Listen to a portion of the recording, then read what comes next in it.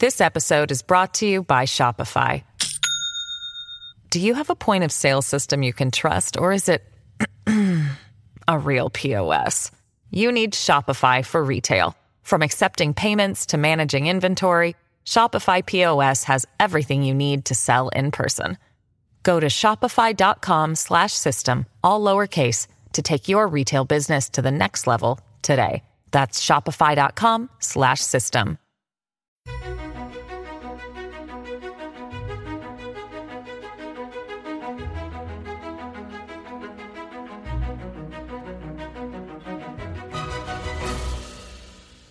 Hi, everybody, and oh, what a year it has been.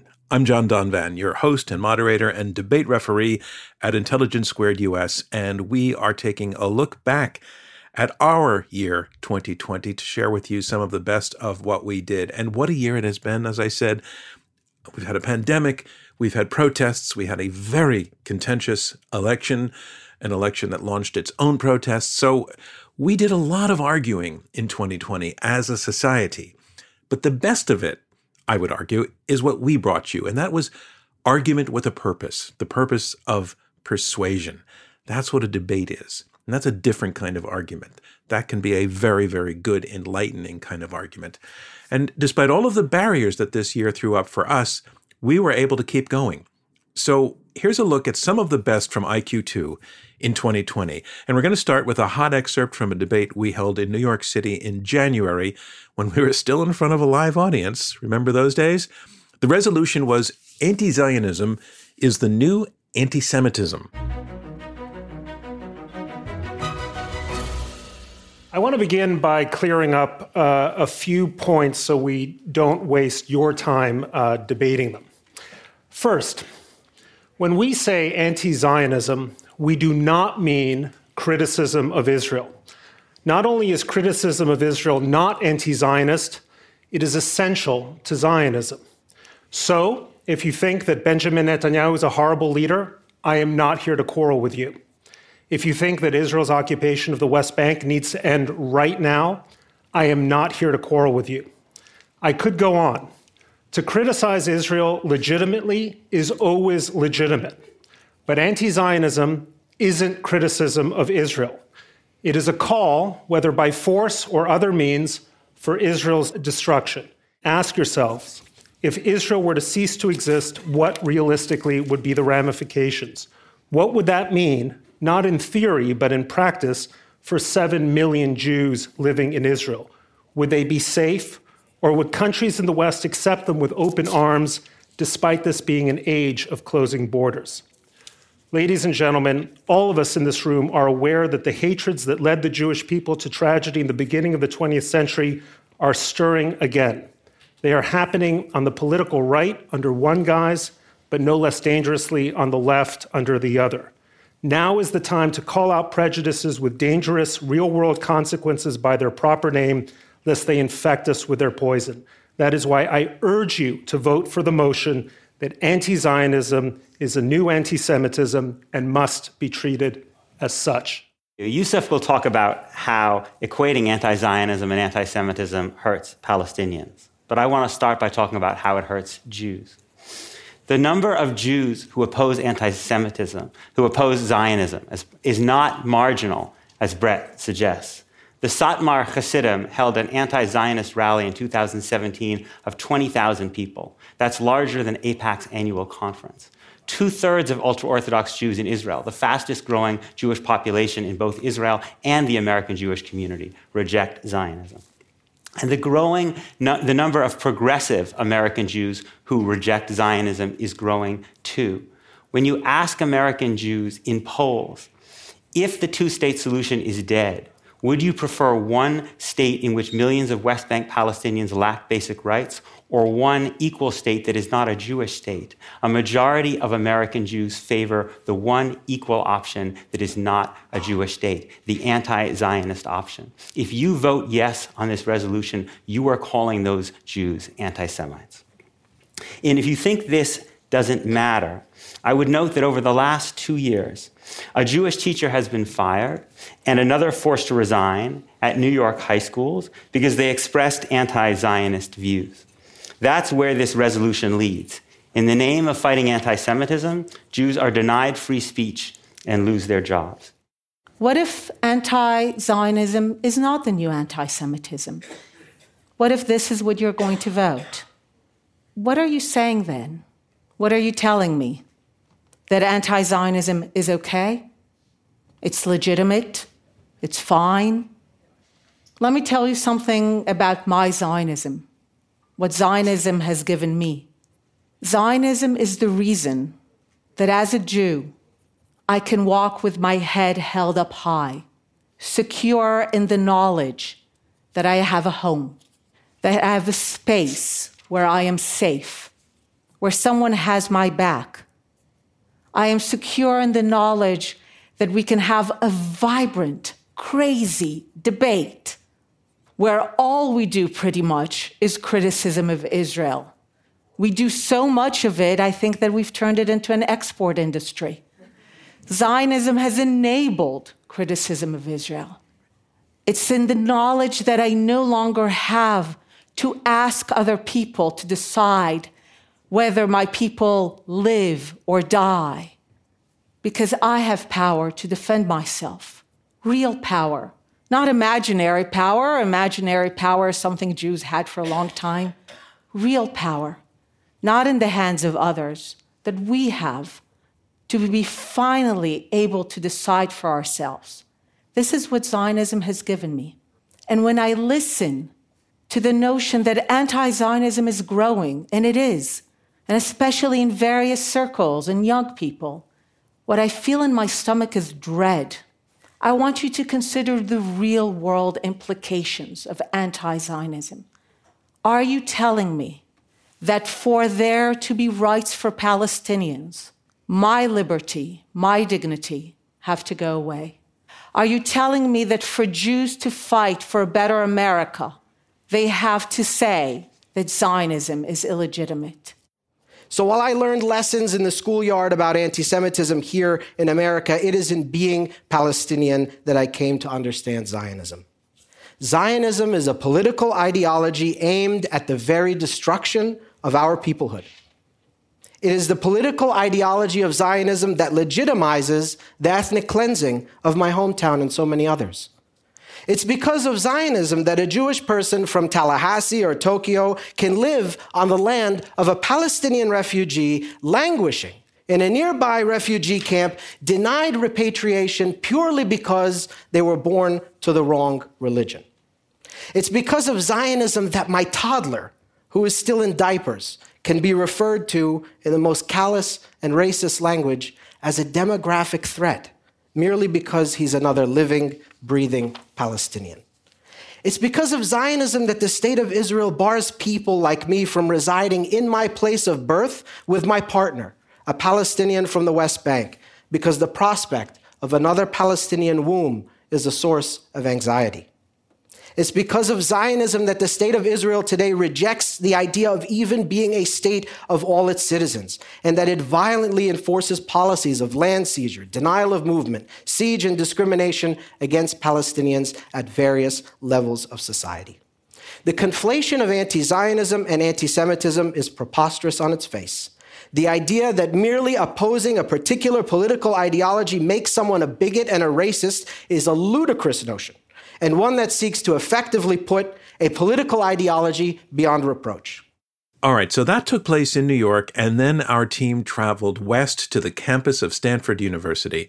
We had been wanting to get H.R. McMaster on our debate stage for a long time, and now it was finally happening. Here was our debate centered around the resolution, "The Maximum Pressure Campaign Against Iran is Working."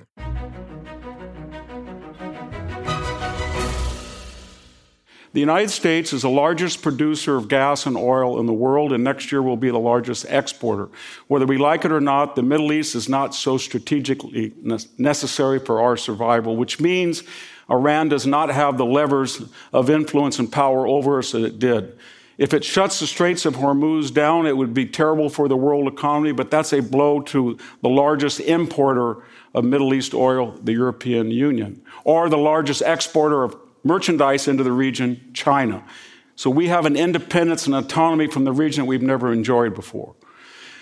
There has always been a split in the Muslim Middle East between Shia and Persians and Arabs and Sunnis, but nobody in their right mind as late as 2010 or 12 would think in popular polls of the Arab world, the most of the Arab split, the vast majority would see the Iranian government as the existential enemy and not Israel.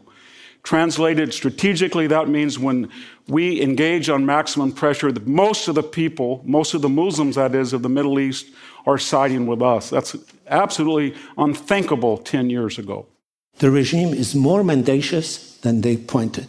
The biggest crime this regime has committed is against the Iranian people.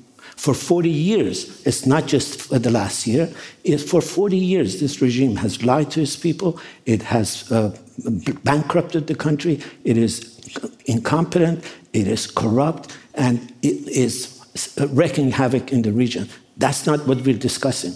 A vote for one side or the other is not a vote for this regime. This regime deserves to be condemned. But this policy deserves to be rejected because it is unclear on its purpose, it is random in its the way it is used, and it is damaging the Iranian people, who are the only people who can change this regime. We cannot have peace in the Middle East without a more democratic Iran. A more democratic Iran can be created and will be created by the Iranian people. We cannot create Iranian history.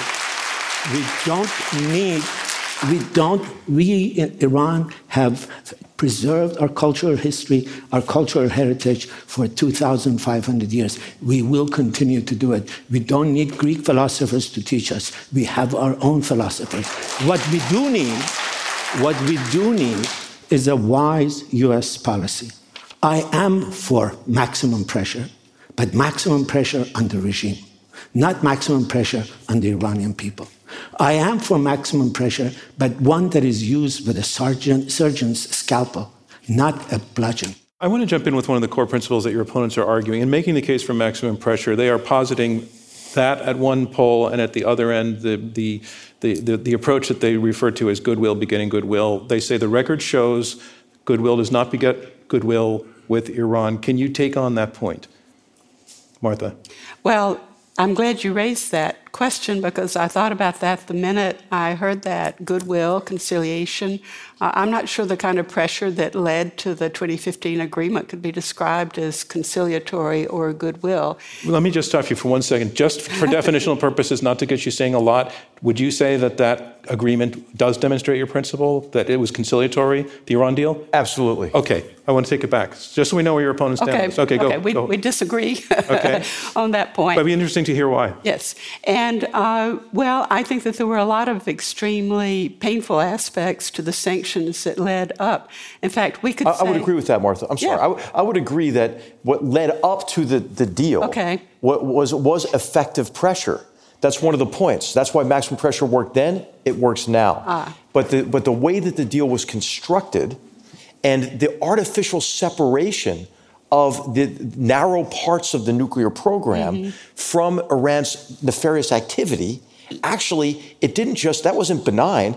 What that did is the relaxation of sanctions allowed them to ramp up that nefarious activity dramatically. March, take it back. But surely a coordinated international diplomatic action combined with sanctions and pressure could accomplish a lot more than sanctions and the threat and use of military force. Because remember, if Iran is actually being set back in terms of its nefarious activities in the region, why did we take the very risky step of killing Soleimani, which in effect really consolidated the power of the regime in Iran more than it undermined it? So that is a big question in my mind. Abbas and Martha, you cited the missile attack that killed General Soleimani. Do you think that seems to be very much in the vein of maximum pressure? What is your concern about that? Well, she was talking about it. My concern about it is, first of all, it was against international law. It brought the international system of targeting the commander, the second person in line of an authority. I don't like Qasem Soleimani. Qasem Soleimani has thousands of lives on his hand, hundreds of thousands of Syrians, Iraqis, U.S. soldiers, Iranians. His forces were responsible for the suppression of Iran, but he was the second in command of in Iran. He was the second most powerful. If you go after him and hit him the way you hit him, you open the world to a new set of improbable things. But I want to say one point about the nuclear deal. Before you do, I just want to stay on this point for a moment. I want to take it to HR, the killing of General Soleimani. Well, I think it was the righteous use of violence, and it was righteous because of everything you mentioned, Abbas. And I don't really care what international law said. I think Article 2 of the Constitution gave the president the authority to do to make the decision he made. Do you have to consider, though? Do you really not care what international? Well, no. About this case, I'm not trying to be cute. No. I mean, in this situation, yeah. No, I mean, this is a man who was traveling the region at that moment for the specific purpose of planning mass murder attacks against Americans in the region, right? And so that was his job. So it would have been negligent. It would have been negligent not to kill him. And in fact, what you have to consider, Abbas, you talk about how this could be escalatory. Actually, not attacking the IRGC directly, right? Pretending like we don't know what the return address is for all these deaths of Americans in the region for decades, actually allowed the Iranian regime to escalate really on its own, right? Unfettered by any kind of fear of reprisal. Well, I do care about international law, and I'm sure General McMaster does too. I know, he does. But let me add another point to what General McMaster said. I think hitting Soleimani had one very important positive impact. It scared the bejesus out of the Iranian regime. Isn't that their point, though? No, that's part of their point. There is a gain to be made by scaring the regime, but there is a cost to be paid by breaching international law. The United States cannot be seen as the country that can take the law into its own hand at any moment, not a terrorist, mere terrorist. The United States might have called him a terrorist, but he was an official member of that regime. What I like to say is he was a designated terrorist organization by that time. And the definition of terrorism is the use of violence against innocents for political purposes. That's the definition of what his job was. And so he was a terrorist. He was a designated U.S. terrorist. He was plotting against the United States. And the president has the responsibility and the authority under Article 2 of the Constitution to protect the American people. So I didn't say that. So I think you made the right decision. So that debate at Stanford was held on March 4th. A week later, we were all headed into it. And I mean the pandemic. Around the world, especially across the United States. For us, it meant no more debates in halls with live audiences. We had to pivot. First, we had to cancel, regretfully, all of those bookings and figure out another way to do what we do. And also how to make it about the moment that we were in. So we did that. We pivoted to virtual debates. Took a while to figure it out. We did some experimentation, but I think we really nailed it. The quality of the arguments totally kept up. So one of our first virtual debates had this resolution: coronavirus will reshape the global order in China's favor. He says the Belt and Road Initiative is a complete waste of money. Trillions of dollars are going away. That is also, by the way, sadly, an insult to the intelligence of 100 countries. Over 100 countries out of 193 countries in the world have signed up to join the Belt and Road Initiative. And why do they sign up to join the Belt and Road Initiative? Because they get railways, roads, ports. That's what the people need. And the people's lives are being improved. So if you look at the data in terms of the density of Chinese connectivity with the rest of the world, and let's look at data. I think over 127 countries now do more trade with China than they do with the United States. Much more. And China is the world's number one trading power. China is the number one country engaging the most number of people in terms of projects and so on and so forth.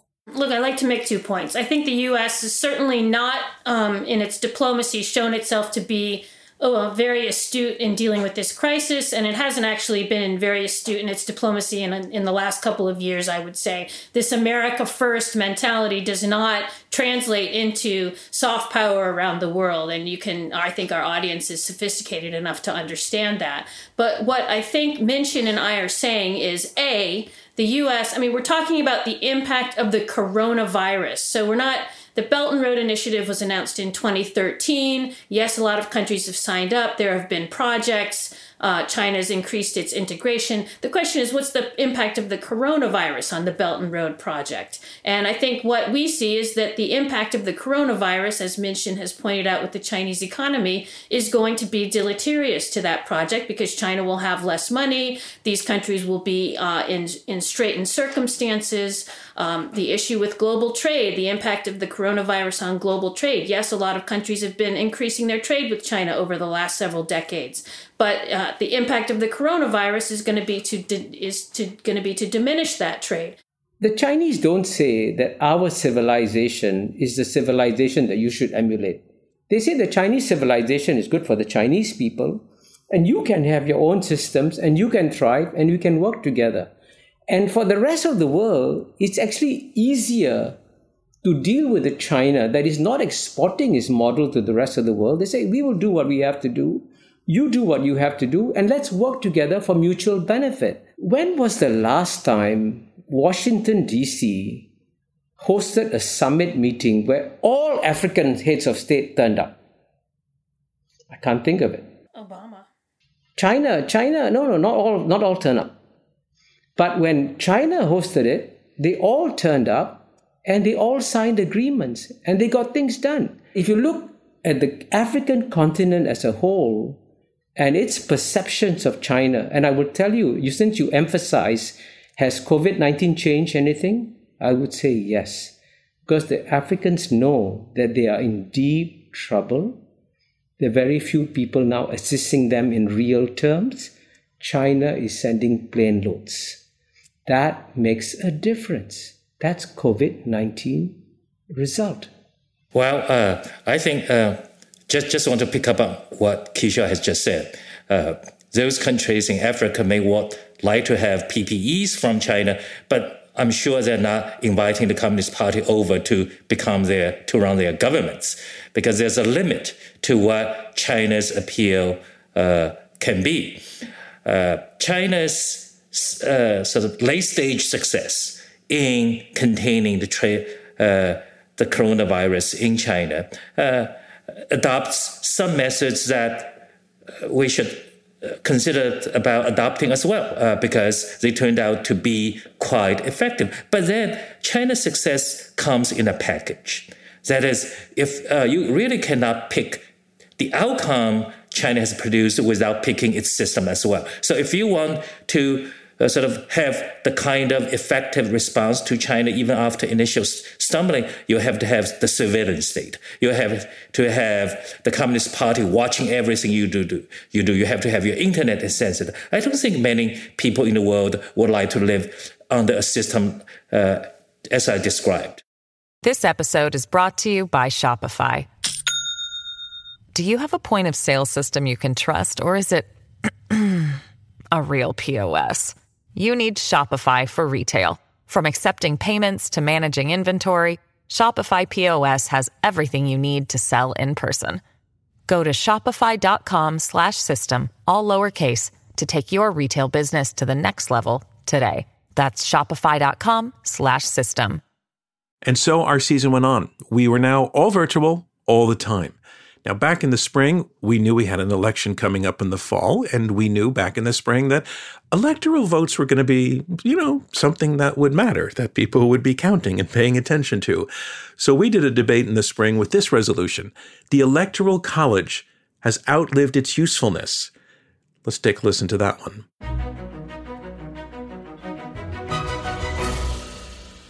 On a number of occasions, this peculiar process set forth in the Constitution, this 11th hour compromise, has either failed to produce a result or has awarded the presidency to someone other than the person who amassed the most votes in the country. So that's true about 1800, 1824, 1876, 1888. All are failures of different sorts. But let me fast forward a little bit to more recent examples with which people might be familiar, 2000 and 2016. So in the year 2000, of course, George W. Bush wins the presidency narrowly with 271 electoral votes to Al Gore's 266, although losing the popular vote by about 500,000. Of course, in 2016, 16 years later, Donald Trump wins a decisive electoral college victory over Hillary Clinton while losing the popular vote by nearly 3 million. And standing alone, no single incident is a complete indictment of the electoral college. But this is an exceptionally high error rate, a rate of error and rate of malfunction for something as consequential as the selection of the U.S. president. And I think that is especially true because we now have some political scientists predicting that we are at an increased likelihood of a recurrence of this kind of divergence between the popular vote on the one hand and the electoral college outcome on the other. I just wanted to jump in on this idea of malfunctions. Look, we have only had 3 elections over the course of more than 200 years where indisputably the winner of the popular vote, or the winner of the indisputable popular vote, did not also win the electoral college. Three, quote unquote malfunctions over the course of more than 200 years is not a big number. And really, if you look how I see those elections is those were not problems. Okay, they reflect a problem, as I mentioned earlier, that our parties are broken. Maybe they're not doing a good job of coalition building, and we need to come out of that. But when you look at the dynamics in 1888. Grover Cleveland, the reason he won the popular vote was because he won massive landslides in just a handful of southern states. I mean, literally like 72% of the vote or something in some of those states. That would not have been a fair, just outcome if Grover Cleveland, the winner of the southern region, had been able to be president of the entire United States. So I mentioned earlier in this conversation that we can't ignore the role of polarization in American politics and sort of driving particular outcomes. And I think the reason to be worried about popular vote electoral college splits has everything to do with the fact that there's no indication that our society or politics are going to become less polarized in the future. And so what you'll be looking at potentially, and right now it's Democrat-Republican, and that's the partisan valence of it. But I would encourage people to think of this not in terms of partisanship, but in terms of just sort of how democracy is maintained legitimacy. So what you may be looking at this year, 4 years from now, 8 years from now, are situations where one candidate doesn't just win a couple more million votes, doesn't just win 4 or 5 more million votes, but conceivably win 7, 8, 9 million more votes than their opponent, large numbers, large percentages, and does not become the president. In that scenario, the person who has won, who has lost rather, doesn't necessarily have a less diverse coalition, a less geographically broad coalition. It's just sort of the vagaries of chance. Their voters are geographically ill-distributed. And the result of that outcome is that the winning candidate not only has executive power, but because of our polarized politics and the fact that the Democratic and Republican parties are pretty much ideologically, don't vary much from their polls, would mean that you would have a governing coalition that doesn't really reflect the entire public pursuing what is essentially a factional agenda. And I'd like to note that the framers, and Jefferson and Madison in particular, or Madison more than Jefferson, who worried about this in the final years of their lives, that winner take all for the Electoral College would essentially make factionalism of that sort much more attractive. And I think that's what we're witnessing. I do agree that we are in a divided time. I do agree that both parties are broken. And I do agree that everybody needs to do a better job of coalition building. But I would just lay the blame equally on everybody. Everybody is doing it. I think that the Democrats feel like they see weakness in the Republican Party, so they're doubling down on the cater to the base. But Republicans are also, if they weren't catering to their base so badly, they'd be building better coalitions. So I just think that's what it is. I kind of want to go back to some of the safe and swing state stuff. Just because it's been in and out and it hasn't really been fully addressed. Look, my view is there is no such thing as a permanently safe or swing state. They change all the time. Kate mentioned that some think Texas could go purple soon. It just changes. West Virginia, people forget. In 2000, if West Virginia had not flipped from a safe blue state, which it was before 2000, to a safe red one, George W. Bush would not have won that election, regardless of what happened in Florida. And you can see examples throughout history. California used to vote Republican. Texas used to vote Democrat for Jimmy Carter. There's a whole slew of southern states that voted for Barack Obama or voted for Bill Clinton that would not dream of voting for Barack Obama. It is constantly shifting. This expectation that voters in the states that their electors will vote in accordance with the partisan choice of the state, I think sits at cross purposes with this idea that the Electoral College is meant to enhance the representation of political minorities in the country, right? That if you live in a state where 50.1% of the voters supported one candidate and 49.9% of the voters supported the other candidate, and under the rules as they exist, that 49.9%, near effectively half, is politically disenfranchised. And I would ask listeners, watchers, to consider the extent to which, if you don't agree with getting rid of the Electoral College, that the winner-take-all rules that we've adopted, that we've grafted onto this institution, the extent to which they serve to rob millions of people of meaningful political representation in every state of the union. Can I come in here and respond? I want to ask a question of Jamil. So do you think that in 1976, voters in the country were disenfranchised when Jimmy Carter was elected with 50.1% of the vote? I think that Jimmy Carter's election in 1976, I think the extent to which Carter was a down-the-line partisan Democrat represents a kind of disenfranchisement in that regards, right? Because it's clear from the election results that the public wanted some sort of was divided on the kind of government they wanted, but they didn't want. I think you'd fairly say did not want a highly partisan form of government. And Carter wasn't particularly highly partisan, but you see the point I'm trying to make, that narrow decisions like that, I think, do represent, in some regards, some Americans not getting the kind of political representation they wanted. But I also think that this example doesn't quite fit, right? Because what we're talking about is the political representation of individual voters and whether or not their choice matters for the outcome. And if you were in this minority in Virginia, your choice simply doesn't matter for the outcome. Yeah, but that's just not true. That's just not true. Of course, it matters for the outcome. Because any one voter is unlikely to switch the election, right? There's 200 million voters. Any one voter in that sense doesn't change the election, so you can say no voter matters. Voters matter eventually in the aggregate. And you can't go around in any election that's going to be won, there's going to be a losing candidate, and you can't use terms, as you used, like disenfranchised, to say you lost. I'm sorry that you lost, but you were not disenfranchised, and let's not confuse those two things. I think that's a very important distinction to make. No, I think you can use the disenfranchisement level. If you live in a state where voting is highly racially polarized, such that your particular political group will never be able to form a meaningful majority to win that state's electoral votes, and this isn't a hypothetical. This is Mississippi. This is Louisiana. This is Alabama, right? States where large percentages of the voters, 40% are African American, but because of the high level of racial polarization, those voters will never, barring some real, let me finish, will never be able to form a coalition with enough white voters to win. Those voters are effectively disenfranchised under winner take all. So voters who, for example, want to abolish the income tax in a state, and they maybe represent 20% of the vote, they can never get a majority. Are they disenfranchised? I think precisely because... No, they're not. Your answer is no, Jamil. You know your answer is no. They're just outvoted, and that's a different thing.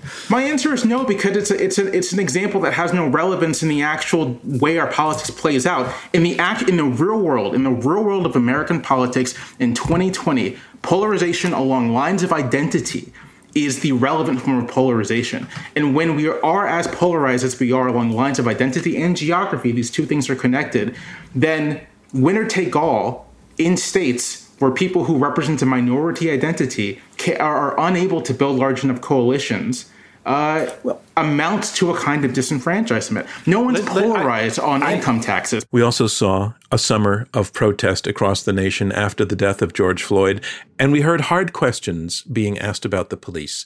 Again, a topic we took on virtually with our program called Unresolved American Policing.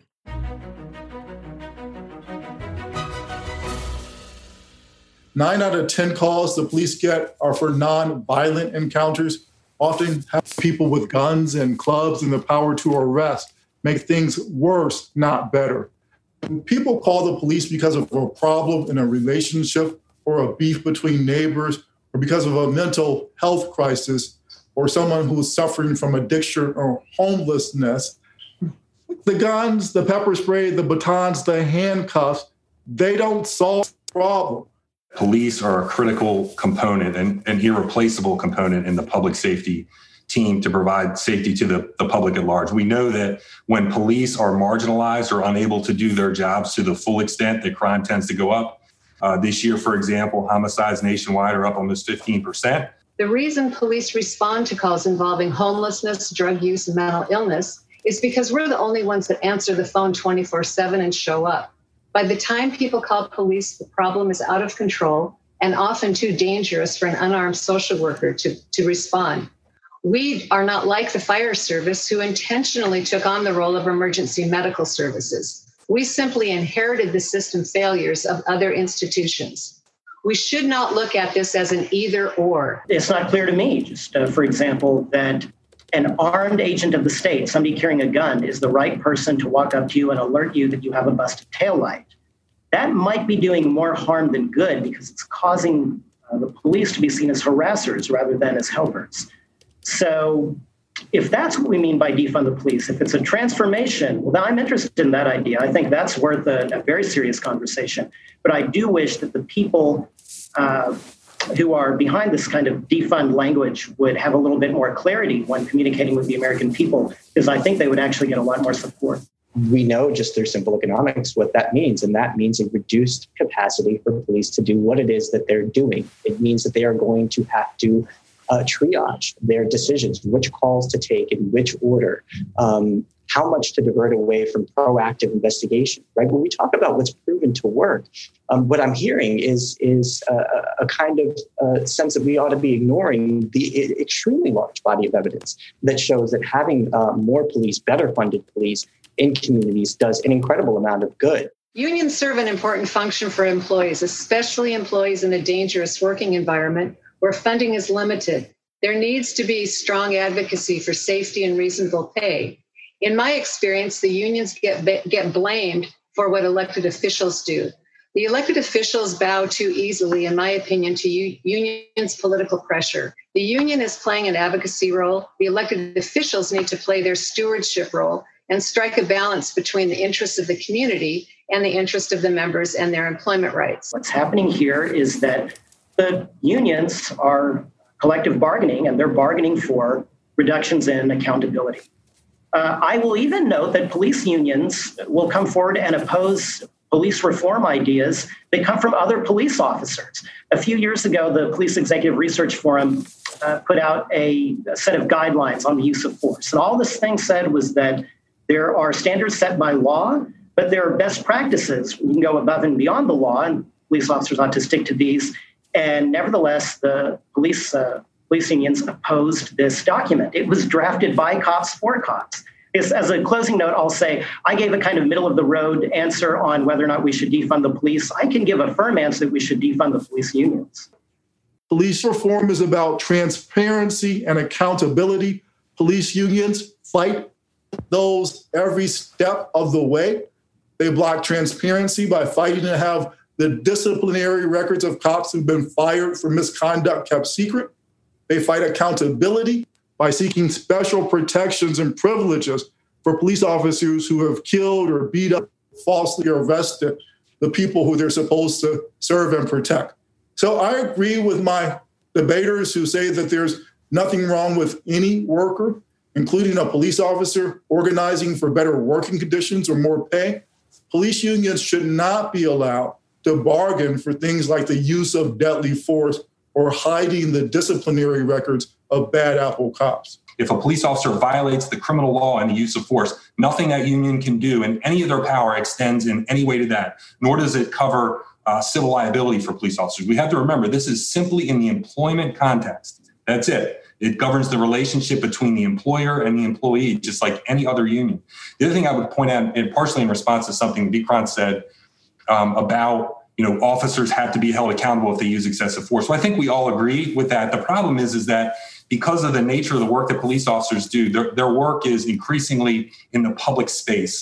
They're on videotape. There are viral videos of police actions, and people are paying a lot more attention to it. Very easy for elected officials and even police chiefs to fall into the trap of treating very harshly police officers, even when they've done nothing wrong. They get treated very harshly because of the public backlash. No, well, there was a statement about videotapes, and maybe we shouldn't believe them. I think that we can believe our own eyes when we see police in Minneapolis put their knee on George Floyd's neck and strangle him to death. I think that one of the reasons that we're having this national reckoning on race is that all over the country, Americans have seen with their own eyes the violence and brutality of policing in communities of color. Next up, we looked at income inequality, and that was one of the issues that had been much discussed during the presidential campaign. So here was our take, a debate with the resolution, "It's time to redistribute the wealth." This country cannot afford to do many of the things it needs to do. Our infrastructure is crumbling. It is falling apart. Many of our schools, our public schools in working class and poor areas are overcrowded. The classrooms have 30 to 40 kids. Teachers are underpaid. The facilities are bad. We also know that there is a dearth of basic research and development in this country. People are concerned about American competitiveness, but we are not doing much about it in terms of basic R&D. And healthcare. We know there are huge numbers of people who are not able to afford health insurance, millions of Americans. During this period of coronavirus, it is all worse because we have something in the order of 35 million Americans who are out of work. Many of them are trying to decide between paying the rent and putting food on the table. We have an extraordinary number of children who are at this moment either homeless or hungry or both. Now, where is that money going to come from? It turns out that the typical American pays about 25 to 30% of his or her income in taxes right now. If you include sales taxes and property taxes, every tax, about 25 to 30%. But if you're a billionaire today, you're actually paying 23% on average. In other words, the richer you are, if you're very much at the very, very top, you are paying a lower tax rate. That's not only unfair, but at a time when so many people are so desperate and so many people are struggling so hard, it is unwarranted. It's bad policy. Now, let me just add one other very important fact here, and just quote Justice Brandeis to say, we have a choice in this country, and that choice is either great wealth in the hands of a few or a democracy. We can't have both because money at the top turns into political power.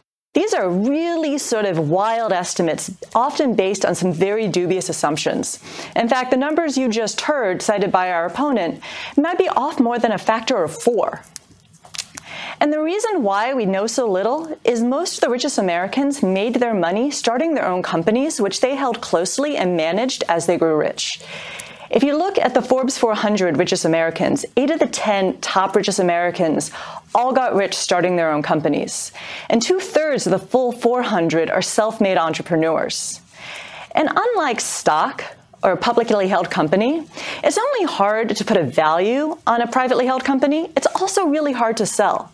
And most rich people are much richer on paper and don't have a lot of liquid wealth to pay the tax, which means paying it will force them to sell their companies sooner, usually to private equity funds who will have a say in management and be a lot more short-term focused.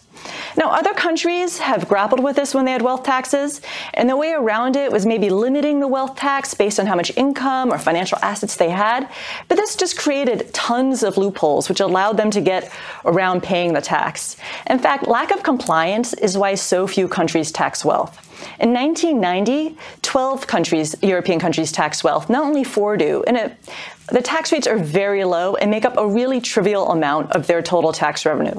Switzerland probably collects the most in wealth taxes, and it's only 3% of their total tax revenue.